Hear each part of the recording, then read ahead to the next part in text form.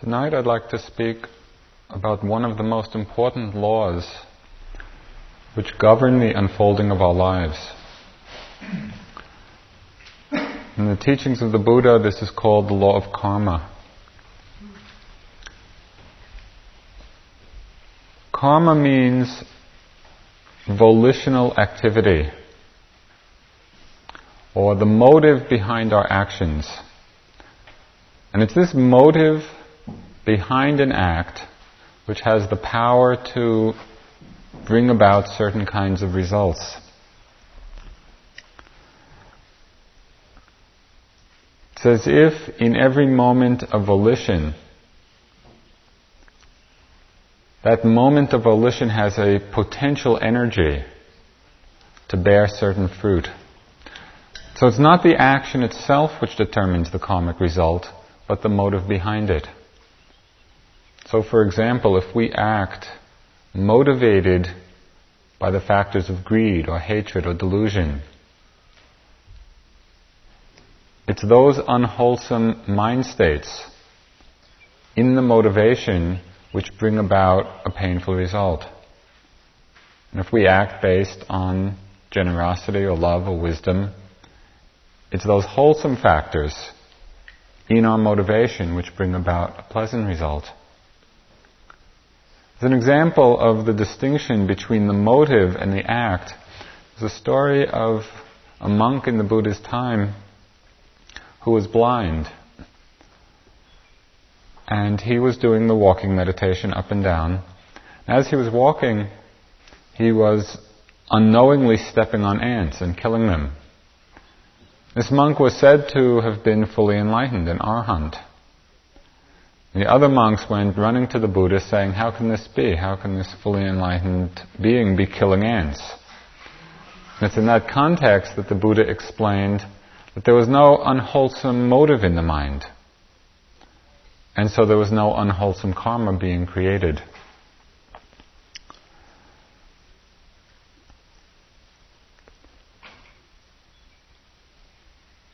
The quality of our mind in each moment creates our present experience, creates our present reality. Not only does it determine or condition how we view things or how we experience things in the moment, but it also habituates or conditions the mind to certain patterns or habits in the future. As we practice certain mind states, and throughout our lives we find ourselves practicing different ones, come to a retreat, and we're practicing mindfulness and concentration and effort. In different life situations, we might be practicing greed, or practicing anger, or practicing fear. That is, every time a mind state arises, and we reinforce it, so we're cultivating that particular state which conditions the reality in that moment, and also sets the conditioning or sets the pattern for that same mind state to arise again in the future. So you can begin to see the emergence of personality through the practicing or habituating of particular factors of mind. In the Buddhist cosmology, this is talked about in terms of the emergence of the 6 realms of existence. And you can think of these 6 realms in 2 ways. One as different psychological states, which we all experience during our lives. You can also think or understand it as it's described very often in the texts of actual planes of existence where beings take rebirth. What are these 6 realms of existence that emerge out of the cultivation of different mind states?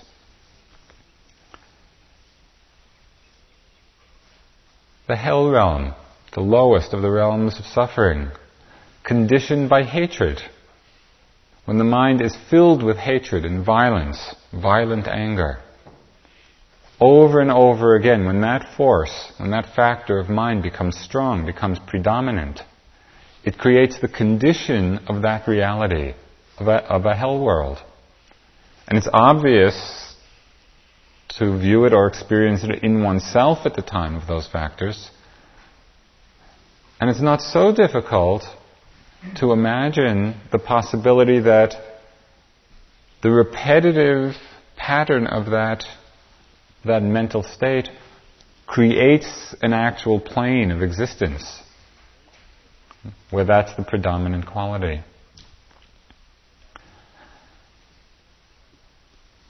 There's a realm which is described as the realm of hungry ghosts. It's another of the worlds of suffering. And hungry ghosts are beings whose minds are strongly conditioned by the factor of greed. When we practice greed, compulsive desire, unsatiable desire over and over and over again, and that factor becomes strong in the mind, we begin to live in the realm as a human being, perhaps in the next life. We live in the realm of the hungry ghosts. And they're described as beings, very graphically, one group of them, as beings with huge bodies and pinhole mouths. And so no matter how much is taken in, there's never the feeling of being satisfied. You can see that that's how the force of desire, that's how the force of greed works. That's the reality that we create. It's the karmic result of unrestrained greed, unrestrained lust. There's a realm of, it's called the asuras, or the demons. They're beings conditioned very strongly by desire and fear. When those factors are strong in the mind, it creates a reality. The animal realm, the first of the other realms of existence that we can actually see and experience ourselves, for those of us who don't have psychic power necessary to see the other realms. The animal realm is conditioned by a dullness of mind. When we allow our minds to become very dull, very uninquiring, we create that condition of ignorance for ourselves. I know we all have our favorite examples of animals who have risen above the usual conditioning of dullness. Lassie was a great favorite.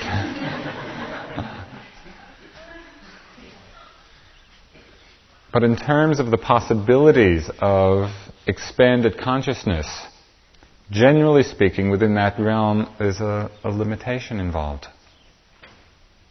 There's the hell realms and the hungry ghosts and the demons or asuras, the animals. The first of the happy planes of existence, our realm, the human realm. And it may not always feel like a happy realm of existence, but relative to the others, for the most part, we have more happiness, more pleasure in our lives than suffering, than pain. What's this conditioned by? All the realms, and again, whether you see it as psychological states within a lifetime, or you understand it as actual planes of existence, what conditions are experienced as human beings and really characterizes this level of consciousness are the qualities of generosity and morality. That is, basic restraint from harming and the ability to give, the ability to share. The development of generosity and morality conditions not only the human plane, but also a whole group of planes of existence called the Deva realms, or heavenly realms. And the description of these realms are wonderful: beings with bodies of light and sporting in pleasure groves, and with celestial music and celestial food. Very refined bodies. They don't sit with pains in their knees and their backs. It said that beings are born there at the age, born spontaneously, not through the process of being in a womb. Just, if your rebirth takes you there, you appear spontaneously at age 16 or 17, ready to sport.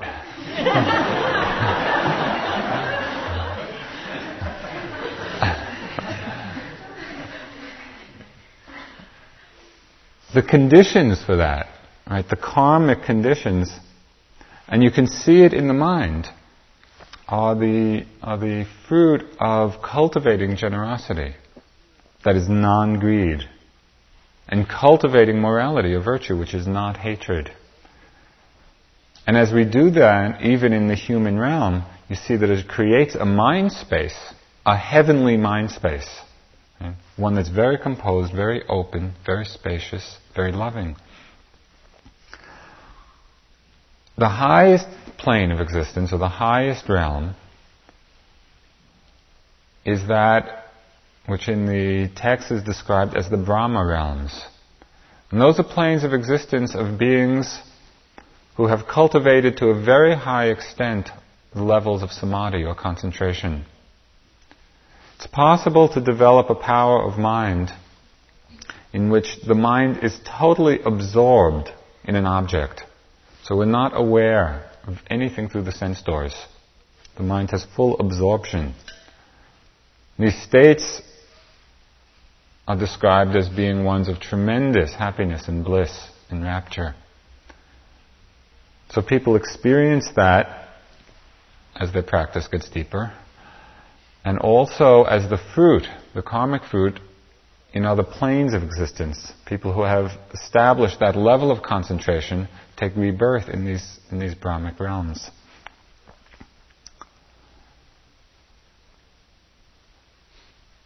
What's interesting to contemplate in understanding these different realms of mind is the vastness of possibility for our own evolution and devolution. It goes both ways, depending on what is being cultivated. Because mostly when we don't contemplate or don't investigate the nature and the range and the vastness of mind, very often we get on a very narrow track of where our lives are going and what's possible. Just to begin to explore the possibility of a much wider range of experience. The universe of the mind is so vast and so wide and so broad and so deep. And in each moment, we are conditioning one or another of these realms. It's almost like the world or our lives are like a dream being dreamt by the force of karma. Like this law which governs the unfolding of our experience. Somebody once came to the Buddha and he said, I see so many people in the world and their circumstances are so different. Some are rich, some are poor, some are beautiful, some are not, some are healthy, some are ill, some have long life, some have short life, some are wise, some are stupid. What's the reason for such vast differences in circumstances and characteristics? And in his reply, the Buddha gave a short exposition of different kinds of action with the results that they bring, with the karmic results. And it's so helpful to understand how our actions create certain results, because then we have a power in our lives to fashion our lives, to fashion our destiny. when we understand the laws governing the unfolding. He said that long life is conditioned by not killing. When we cultivate that aspect of virtue, of morality, of not killing other beings, the karmic fruit of that is long life. When we do kill, take the lives of other beings, the karmic fruit is short life. Good health is conditioned karmically by non-harming. When we treat other beings, other living beings with respect, the karmic fruit is good health. When we harm other beings, the karmic fruit is ill health. In this teaching, the Buddha described how harmonious speech, loving words, are the karmic cause of beauty, physical beauty, and how harsh speech and abusive language is the karmic cause of ugliness. Generosity being the cause of abundance, and greed being the cause of poverty. You can see how all of our actions are not only cultivating the particular reality in the present, but also planting the seeds for the future unfolding experience.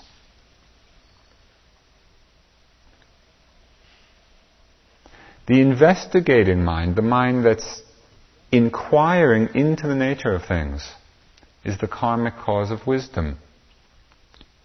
And the uninquiring mind, the mind that just goes along, living out its life, its conditioned, habituated patterns, without questioning, without looking, without investigating, the karmic fruit of that is dullness.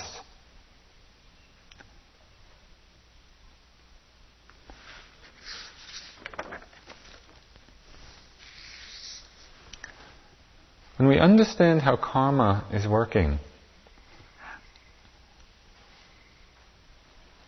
it places a great responsibility on ourselves, because we realize that we are the heirs of our own actions.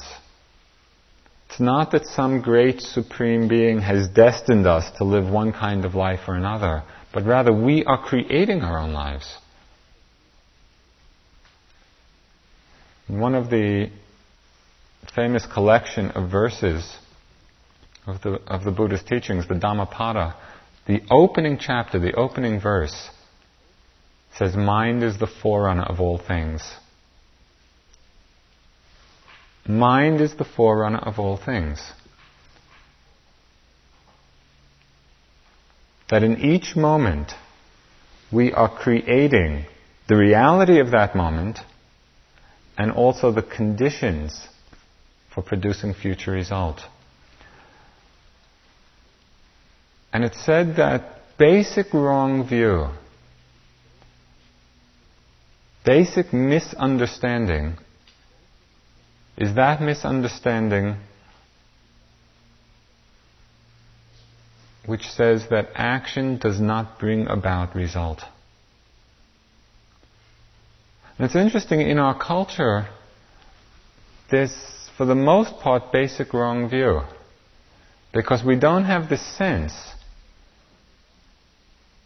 that our actions are seeds, that each mind moment of motivation, of intention, is a powerful moment. And we tend more to think of actions as being isolated events that don't in some way come back to us. When we reflect on the law of karma and realize that everything we do, every action we do, brings about a certain result, depending on the motive of our action, then we begin to take great care. We begin to take responsibility for our lives.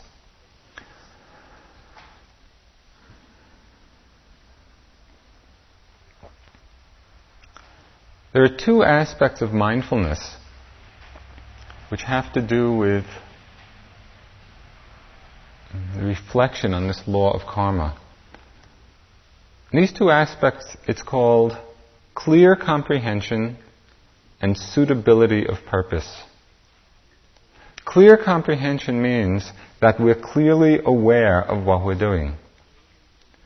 How many times have you found yourselves in the middle of an action before you became aware of what you were doing?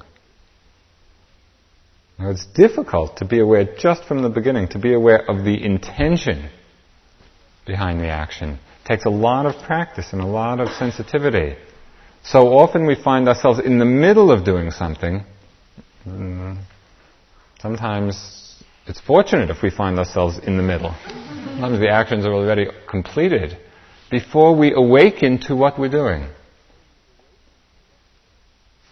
That's the absence of clear comprehension. So it's important to develop that awareness of mind, that quality of mindfulness, so we actually see what it is that's happening, what our actions are, what our motives are. And suitability of purpose.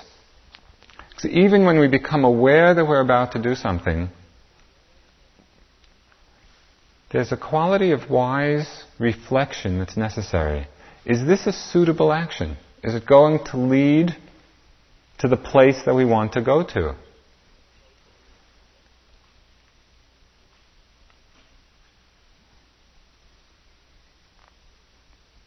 We should not undervalue or underestimate the power of our small actions.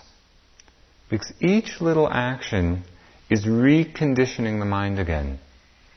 It's sort of like a bucket of water, a bucket underneath a faucet that's dripping, just drop by drop.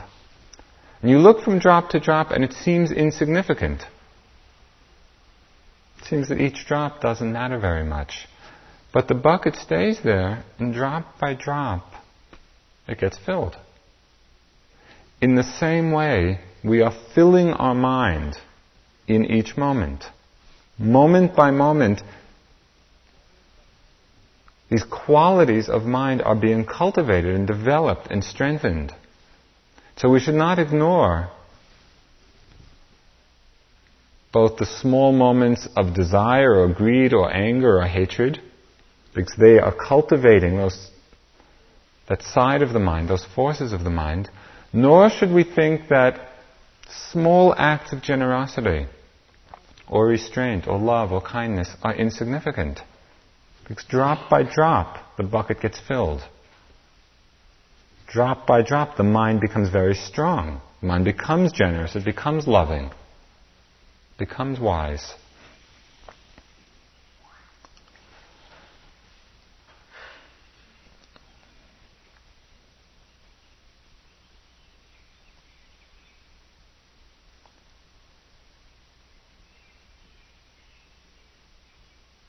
Have you reflected, just in the course of either the retreat or one's daily life, exactly where it is, that we want to go in our lives? What direction are we going in? Because when we have a clear sense of purpose in our lives, a context of understanding, then it's possible to align our actions with that sense of purpose, that sense of meaning. But if we don't have that sense, our actions are not in alignment, and so they're weakened. That kind of reflection in terms of how we want to direct our life energy. What would we have liked to have completed or done or finished as we finish our lives? It's important to have that sense of, it's a sense of direction. And the direction is not so much a place that we're going to, but rather the possibility of a direction of greater understanding, greater opening. A few years ago, the Dalai Lama was here in this country, and he came to the center. We heard that around the time of that visit, he had given a talk in Boston. who was talking to basically the Buddhist community in Boston. And he said something very startling for somebody of the Buddhist tradition. He said that if you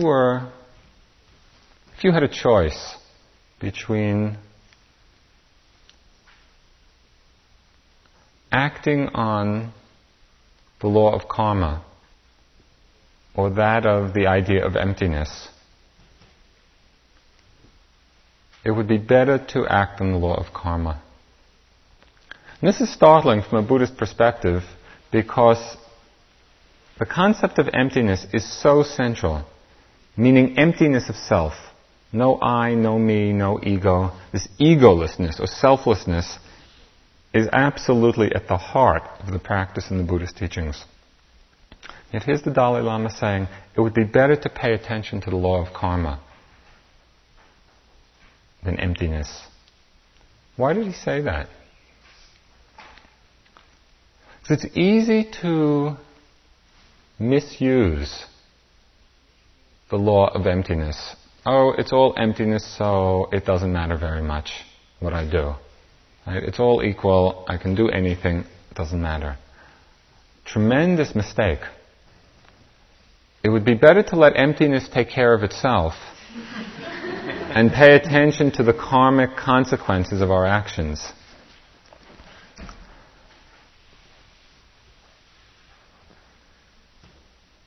When we understand karma, when we understand that we are creating our own reality, this leads to a sense of great compassion. Because when we see somebody then who is doing something that is harmful or hurtful or unskillful, instead of the usual response of getting angry at them for doing that, we can drop to a different level, a deeper level, and see that that person is doing something harmful or hurtful out of their own ignorance. They're creating unwholesome karma for themselves, which is planting the seeds of pain and suffering, and they're doing it unknowingly because they don't understand. When we can relate to unskillful action as coming from a place of ignorance, our response then becomes one of a response of compassion rather than anger.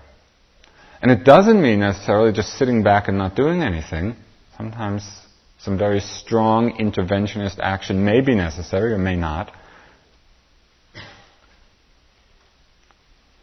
But it will be coming from a place of our understanding, of our compassion for the ignorance, rather than from our anger at the action. I'll tell you a few karma stories which will illustrate some various aspects of how this works.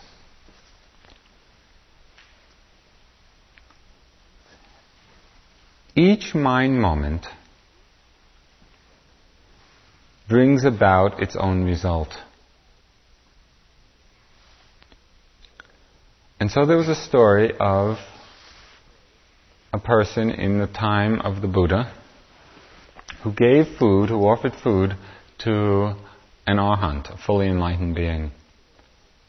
And it's said that offering food to someone who has totally purified their minds is a very powerful act. The force of purity of the receiver intensifies the energy of the karma. So this person offered food to this enlightened being, but immediately afterwards regretted it. Thought, why did I give food to this beggar? It was useless. I shouldn't have done it. Okay, what was the karmic fruit of that little sequence? As the story goes, it said that this person was reborn as a millionaire 7 lifetimes in a row. Just from that one act of offering food to an enlightened being. Powerful result. The fruit of the regret, the mind moments of regret, were that as a millionaire in those 7 lifetimes, he had the mind state of a miser. And so could not enjoy the fruit, the wholesome fruit. It's like divine justice. There's a little lesson in this story. The lesson being, if you offer food to a fully enlightened being,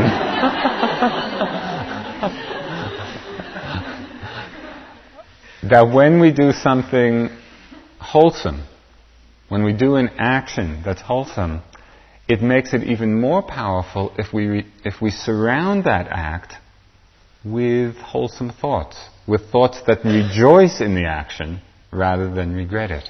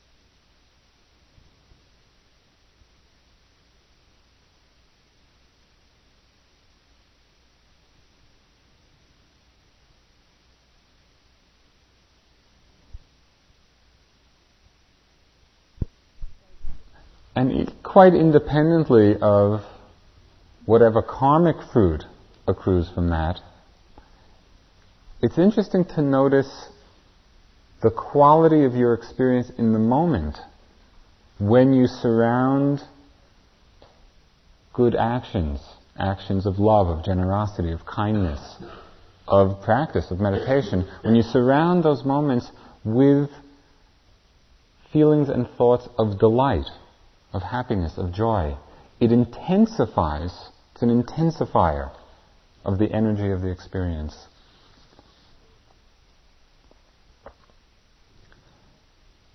Karma at the time of death, very important, because it's the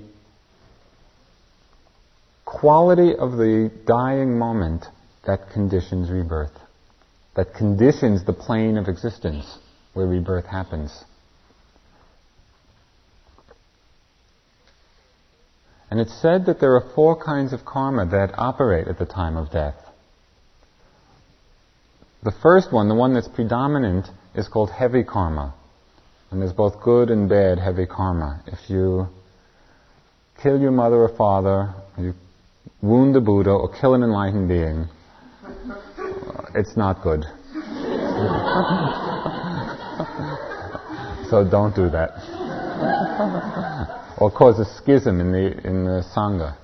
Not good action. Regardless of what else one has done, bad karma takes precedence, and you bear the fruit of that. You don't go to a good place. There's heavy karma, wholesome also, and that is the force of absorption, of that deep concentration, which automatically brings about birth in the Brahma realms of existence. There's also a heavy, wholesome karma, that is those people who have attained to any of the stages of enlightenment, even the first glimpse the first stage of glimpsing the unconditioned or nirvana, it closes the lower realms. Just that first moment of opening or understanding at that level has the karmic force to close off the possibility of rebirth in any of the lower realms. So it's a very powerful moment and has a powerful force in the unfolding of our destinies. Because it closes the door to those realms of suffering. So regardless of what else one has done, if one has attained to that realization, to that opening, that's a heavy, wholesome karma. And it bears its fruit at the time of death. If we have not experienced either a wholesome or unwholesome heavy karma, the next kind of situation that determines rebirth is called proximate karma. That is, the force of the deed that we happen to do or experience just at the time of dying. There's a story about proximate karma. It seems that there was this thief who had spent his whole life stealing, creating a lot of unwholesome fruit. And he was finally caught, and the king, at that time, meted out the punishment, and he was about to be hanged. And just as he was on the scaffold and with the noose around his neck, he happened to see a monk walking by, and he was reminded of once, in this whole lifetime of thievery, one time he had offered food. And that was his dying thought, just as he had that thought that... because that was the dying thought, in that moment, he was reborn in the heaven realms, the Deva realms. He took the spontaneous birth, in these celestial realms. He was quite surprised. And he sort of looked back, how did this happen? And he looked back, one of the powers of these celestial beings, the power of seeing past births. He looked back and he saw what had happened in the circumstance. It motivated him tremendously to practice. And it said that he got enlightened in that Deva realm. Because even though proximate karma, or the karma at the time of death, plays a very powerful role, it doesn't erase everything else we've done. It just postpones it until the proper opportunity.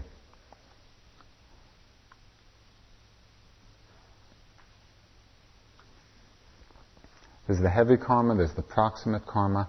But suppose we're dying and there's no particular strong event that stands out.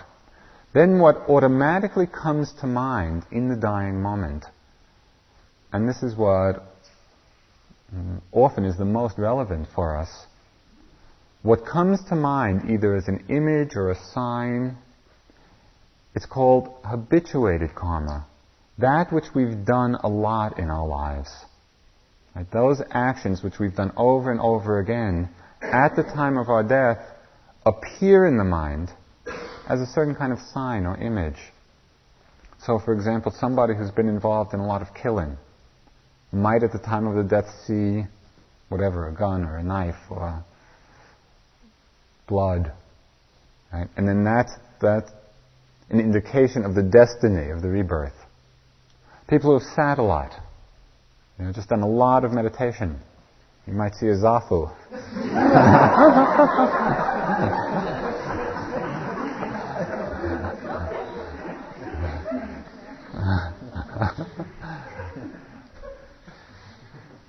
And so the habitual karma is very important, not only for the fruit in the moment and the long-term result, but also because it's a powerful force at the time of death.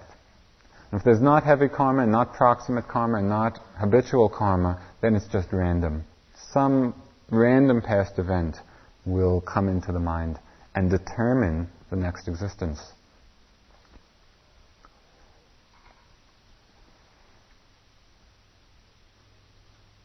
just maybe to help as a kind of image which might help you remember this. The example that's given is of a barn full of cattle, right? And in the morning the door is open, and the first one out is going to be the big heavy bull. It storms his way out. And if there's no big heavy bull, then the cow just next to the door is going to get up and go out. And if there's not one that's just next to the door, then it's one that habitually goes out first. And if there's not one that habitually goes out first, then any one of them may go out. And that's the hierarchy of karmas, right, at the time of death. It's very important to contemplate this. And part of the Buddha's teachings is a reflection on the preciousness of human birth.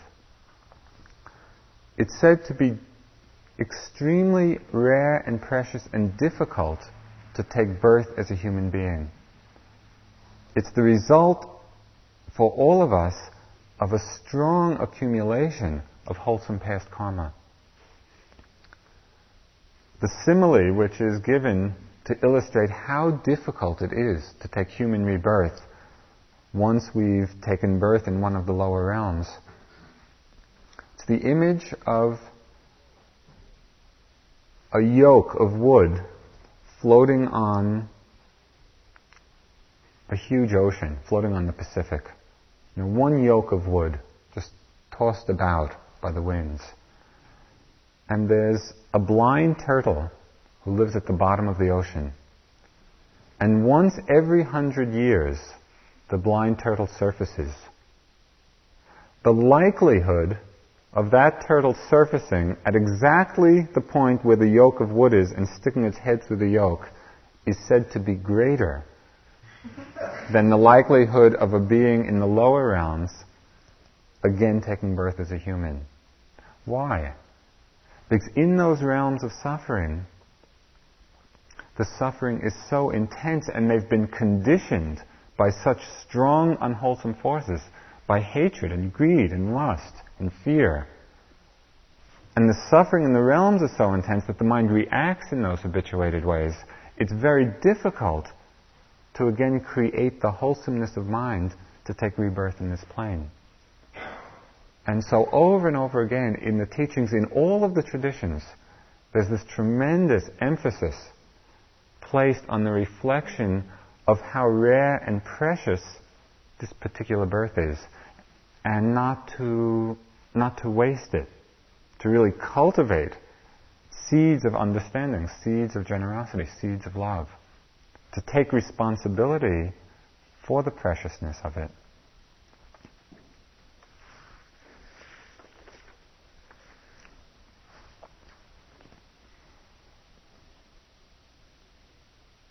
I'd like to talk a little bit about the relative power of different kinds of actions.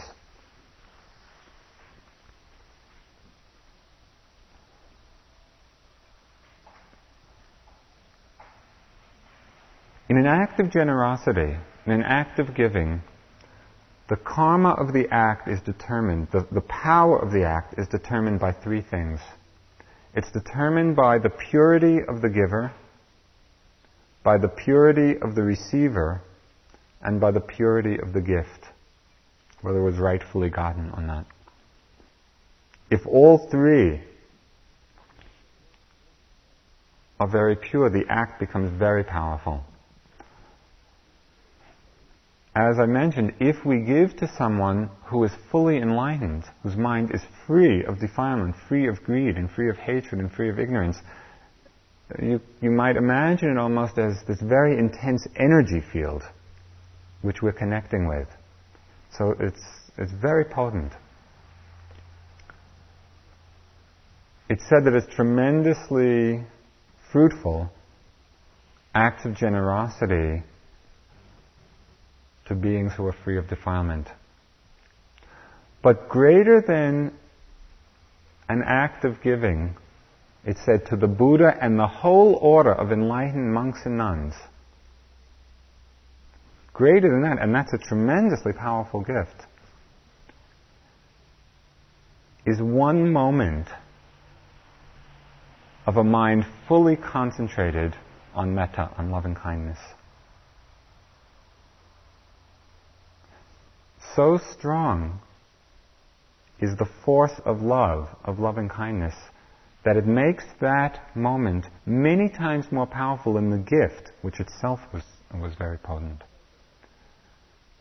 And it's said that many times more powerful than the mind fully concentrated in the feeling of love is one mind moment of seeing clearly, seeing very clearly, the arising and passing away of phenomena, of seeing impermanence moment to moment, much more powerful even than that moment of loving kindness. Why is that? Because one moment of seeing the rising and passing away of phenomena, of experiencing it deeply and fully, is the seed of liberation, is the seed of freedom. Because when we see that, when we understand it, it's the beginning of the whole deconditioning of attachment and grasping. And so you may have the sense, as you sit here hour after hour, that you're struggling with the pains and the aches and the wandering mind. But there's something extremely forceful that's happening in the mind. The power, the karmic power of meditation practice is so deep because we're cultivating this insight into impermanence. So it's not insignificant. Like every sitting, every walking in which we're seeing that clearly, tremendous force is being generated. Or another way of seeing it would be as if we plant seeds very deep, into our mind. Seeds of insight, seeds of wisdom. And at first they're just small seeds. And we don't even not aware of their germinating and sprouting. But those seeds are in there. And the more practice we do, we cultivate, we support, and these seeds begin to sprout and to grow.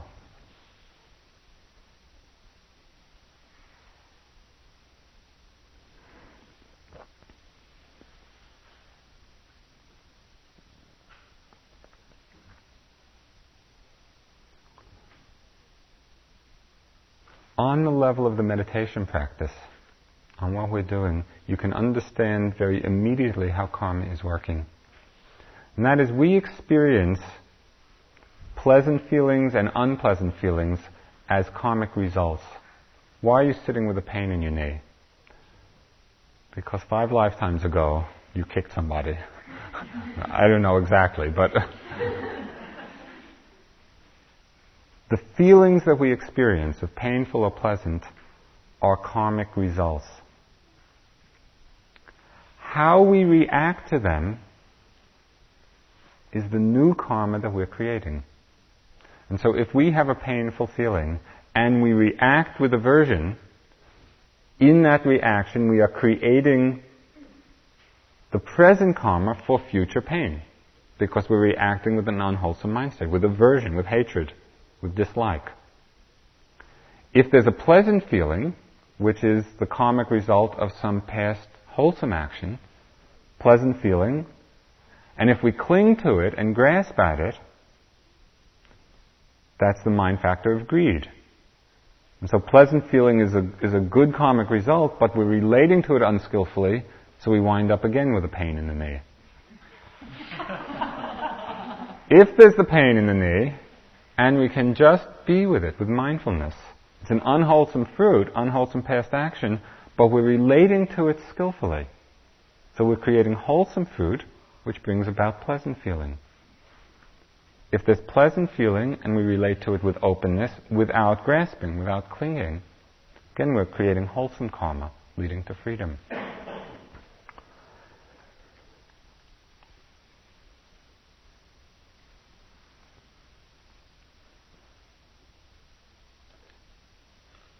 I think I'll close this talk with something the Buddha said about reflecting on karma. It's one of the 5 things which if you think too much about, you go crazy.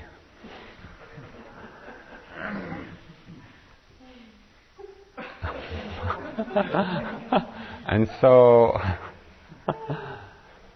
I think it's helpful to come to a basic understanding of how it's working, because it so determines and conditions our unfolding experience. And when we understand it on the level of different actions, of our actions in the world, it's possible to create a sense of play, a sense of spaciousness, a sense of creativity of our own unfolding lives. We are creating the unfolding of our experience through our present actions. And when we understand it on the mind-moment level, that is how the mind is relating to particular experiences in each moment, we can begin to understand the process of conditioning and go from reconditioning the mind through attachment and aversion to deconditioning the mind from that, to go from bondage into freedom.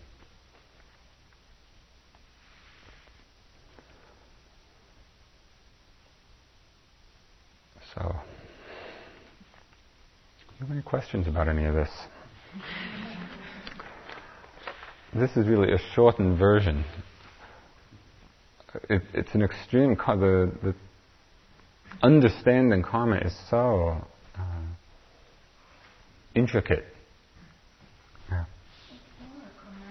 Question: do you really believe in the 7 lives and 5 lives, something like that? 7 lives and 5. It's kind of a joke, but it really bothers me because it all appears all speculation to me. Like it's a belief. Right, and right. what I like about meditation is that there's no belief, it's Right. really new. Right. And this thing of karma, I try to understand, I have tried for years, and it still appears to me like a belief and speculation, and I can't make sense. Right.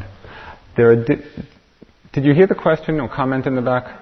The comment was that for a long time she has tried to understand karma and these levels of existence, planes of existence, and it appears to be just speculation and a question of belief.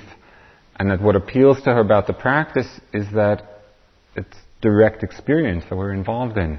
So there's always this doubt or question, about what this means. You talk about karma or other planes.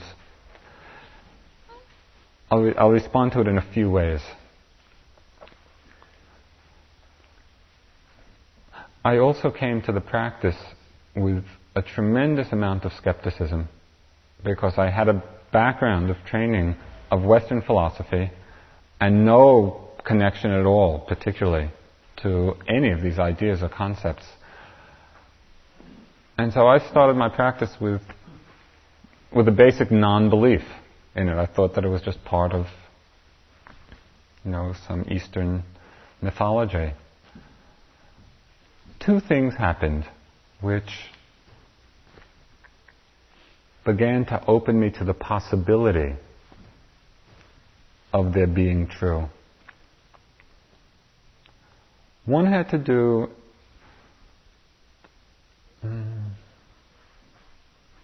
basically with the letting go of my own preconceptions.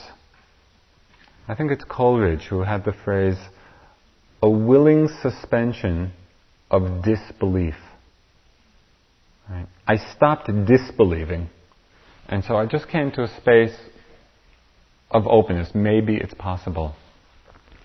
In that openness, as the practice went on, and as the awareness of the mind process became clearer, on an intuitive level, the significance or meaning of karma and rebirth began to make more sense to me. And it's not anything that I could prove to you. There's no tangible proof. It's just to share with you my own process of a deepening intuitive sense, right? That it made sense. Something else that happened was the meeting of people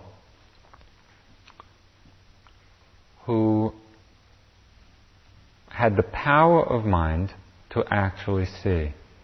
And it's said in the very classical Buddhist teachings, not only in the Buddhist teachings actually, in many of the mystical religious traditions, some of the powers of mind which are possible to develop are that of seeing, of experiencing the other realms and also past lives. And again, there's no way of proving it. But the people I met who could do that,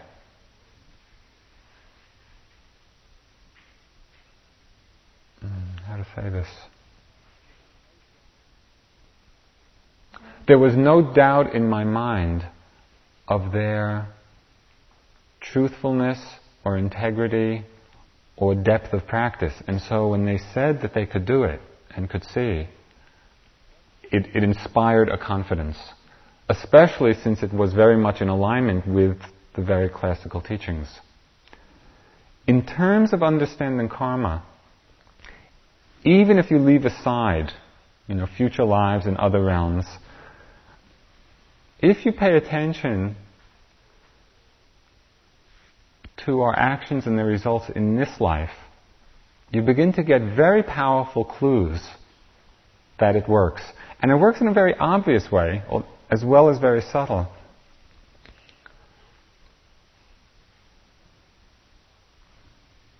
I think that if you practice generosity a lot, you will begin to find that a channel is set up and that things keep coming back to you.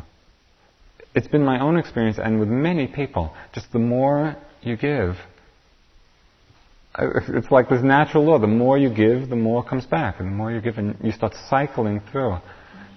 I'm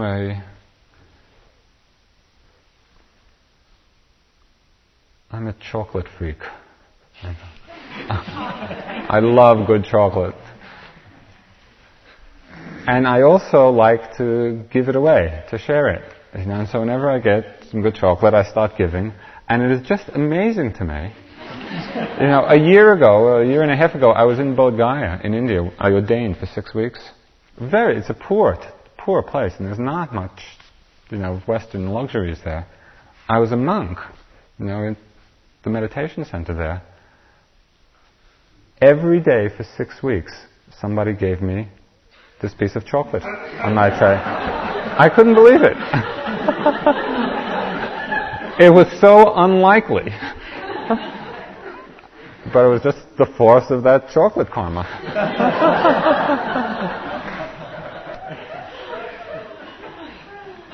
And so with all of this, in terms of understanding karma in our lives, on some levels it's pretty easy to tune into. When you're loving, right, what comes back to you is good company. And that's one of the, you're surrounded by good friends. When you're not loving, so you're surrounded by people who aren't loving back. And it's common sense on that level. On the other levels, I would recommend that willing suspension of disbelief. Not to believe it, not to believe it. If you don't know or don't have a sense for yourself, stay open. Well, I was thinking of it actually yesterday and this morning. This question has come. I have been thinking of it since I heard you. And one explanation I gave myself this morning, and it helps me to understand, is that, okay, the mind has no body, and that's why we need a body and a material world to express itself. It's like our feeling, or like music has no material thing, and it exists. Right. So with this karma, like we have physical genes that goes from one life to the other, to another life, although it's in another body, but the message is there. So the genes can be seen under a microscope and things like that. Well, in that world of mind, maybe there are some kind of spiritual genes that can transmit, and then I can understand this image of the fifth life and the seventh life, and I think, like it's a kind of a parallel with the physical world, but it's the only way I can understand it. Fine. Otherwise, it's really tradition. No, I think that... Something that carries. And that children will have a remembrance of something because it was closer to their previous life. But, right. Well, it's hard. It is hard. It is hard to conceive given our Western background. I'll just tell you a story of a young Sri Lankan boy who at the age of 3 or 2 started chanting the Pali scriptures of the Abhidhamma. Very arcane, difficult texts. And at 2 or 3 years old, started chanting fully. And in the years since, extended his repertoire of what he was chanting. And amazing. I mean, people knew right away that he was a very special being. He and Munindraji have a close relationship. And he started to remember his past lives. And he was a monk in the time of Buddhaghosa, who was one of the great commentators, who lived in one of the great temples in Sri Lanka. And the boy this is a young boy, took some people to the ancient ruins of the temple and would point out places that had not been excavated yet. Right? Here you'll find a library, and here you'll find this, and here you'll find that. And they dug it up, and it was just as he said. Amazing, and there are a lot of, more recently, in the last 5 or 10 years, more and more Westerners with kind of the scientific bias have gone to begin researching these claims and these stories, and there's like a growing evidence of these kinds of situations where people actually remember with no way that they could have known it. And so again, it is hard to believe for most of us, but it's just, that's what I meant earlier when I said the mind is vast, and then mostly we just have this very narrow little vision of what's going on. And it's not a question of belief, because that's not what's important. It's the question of openness to the possibility.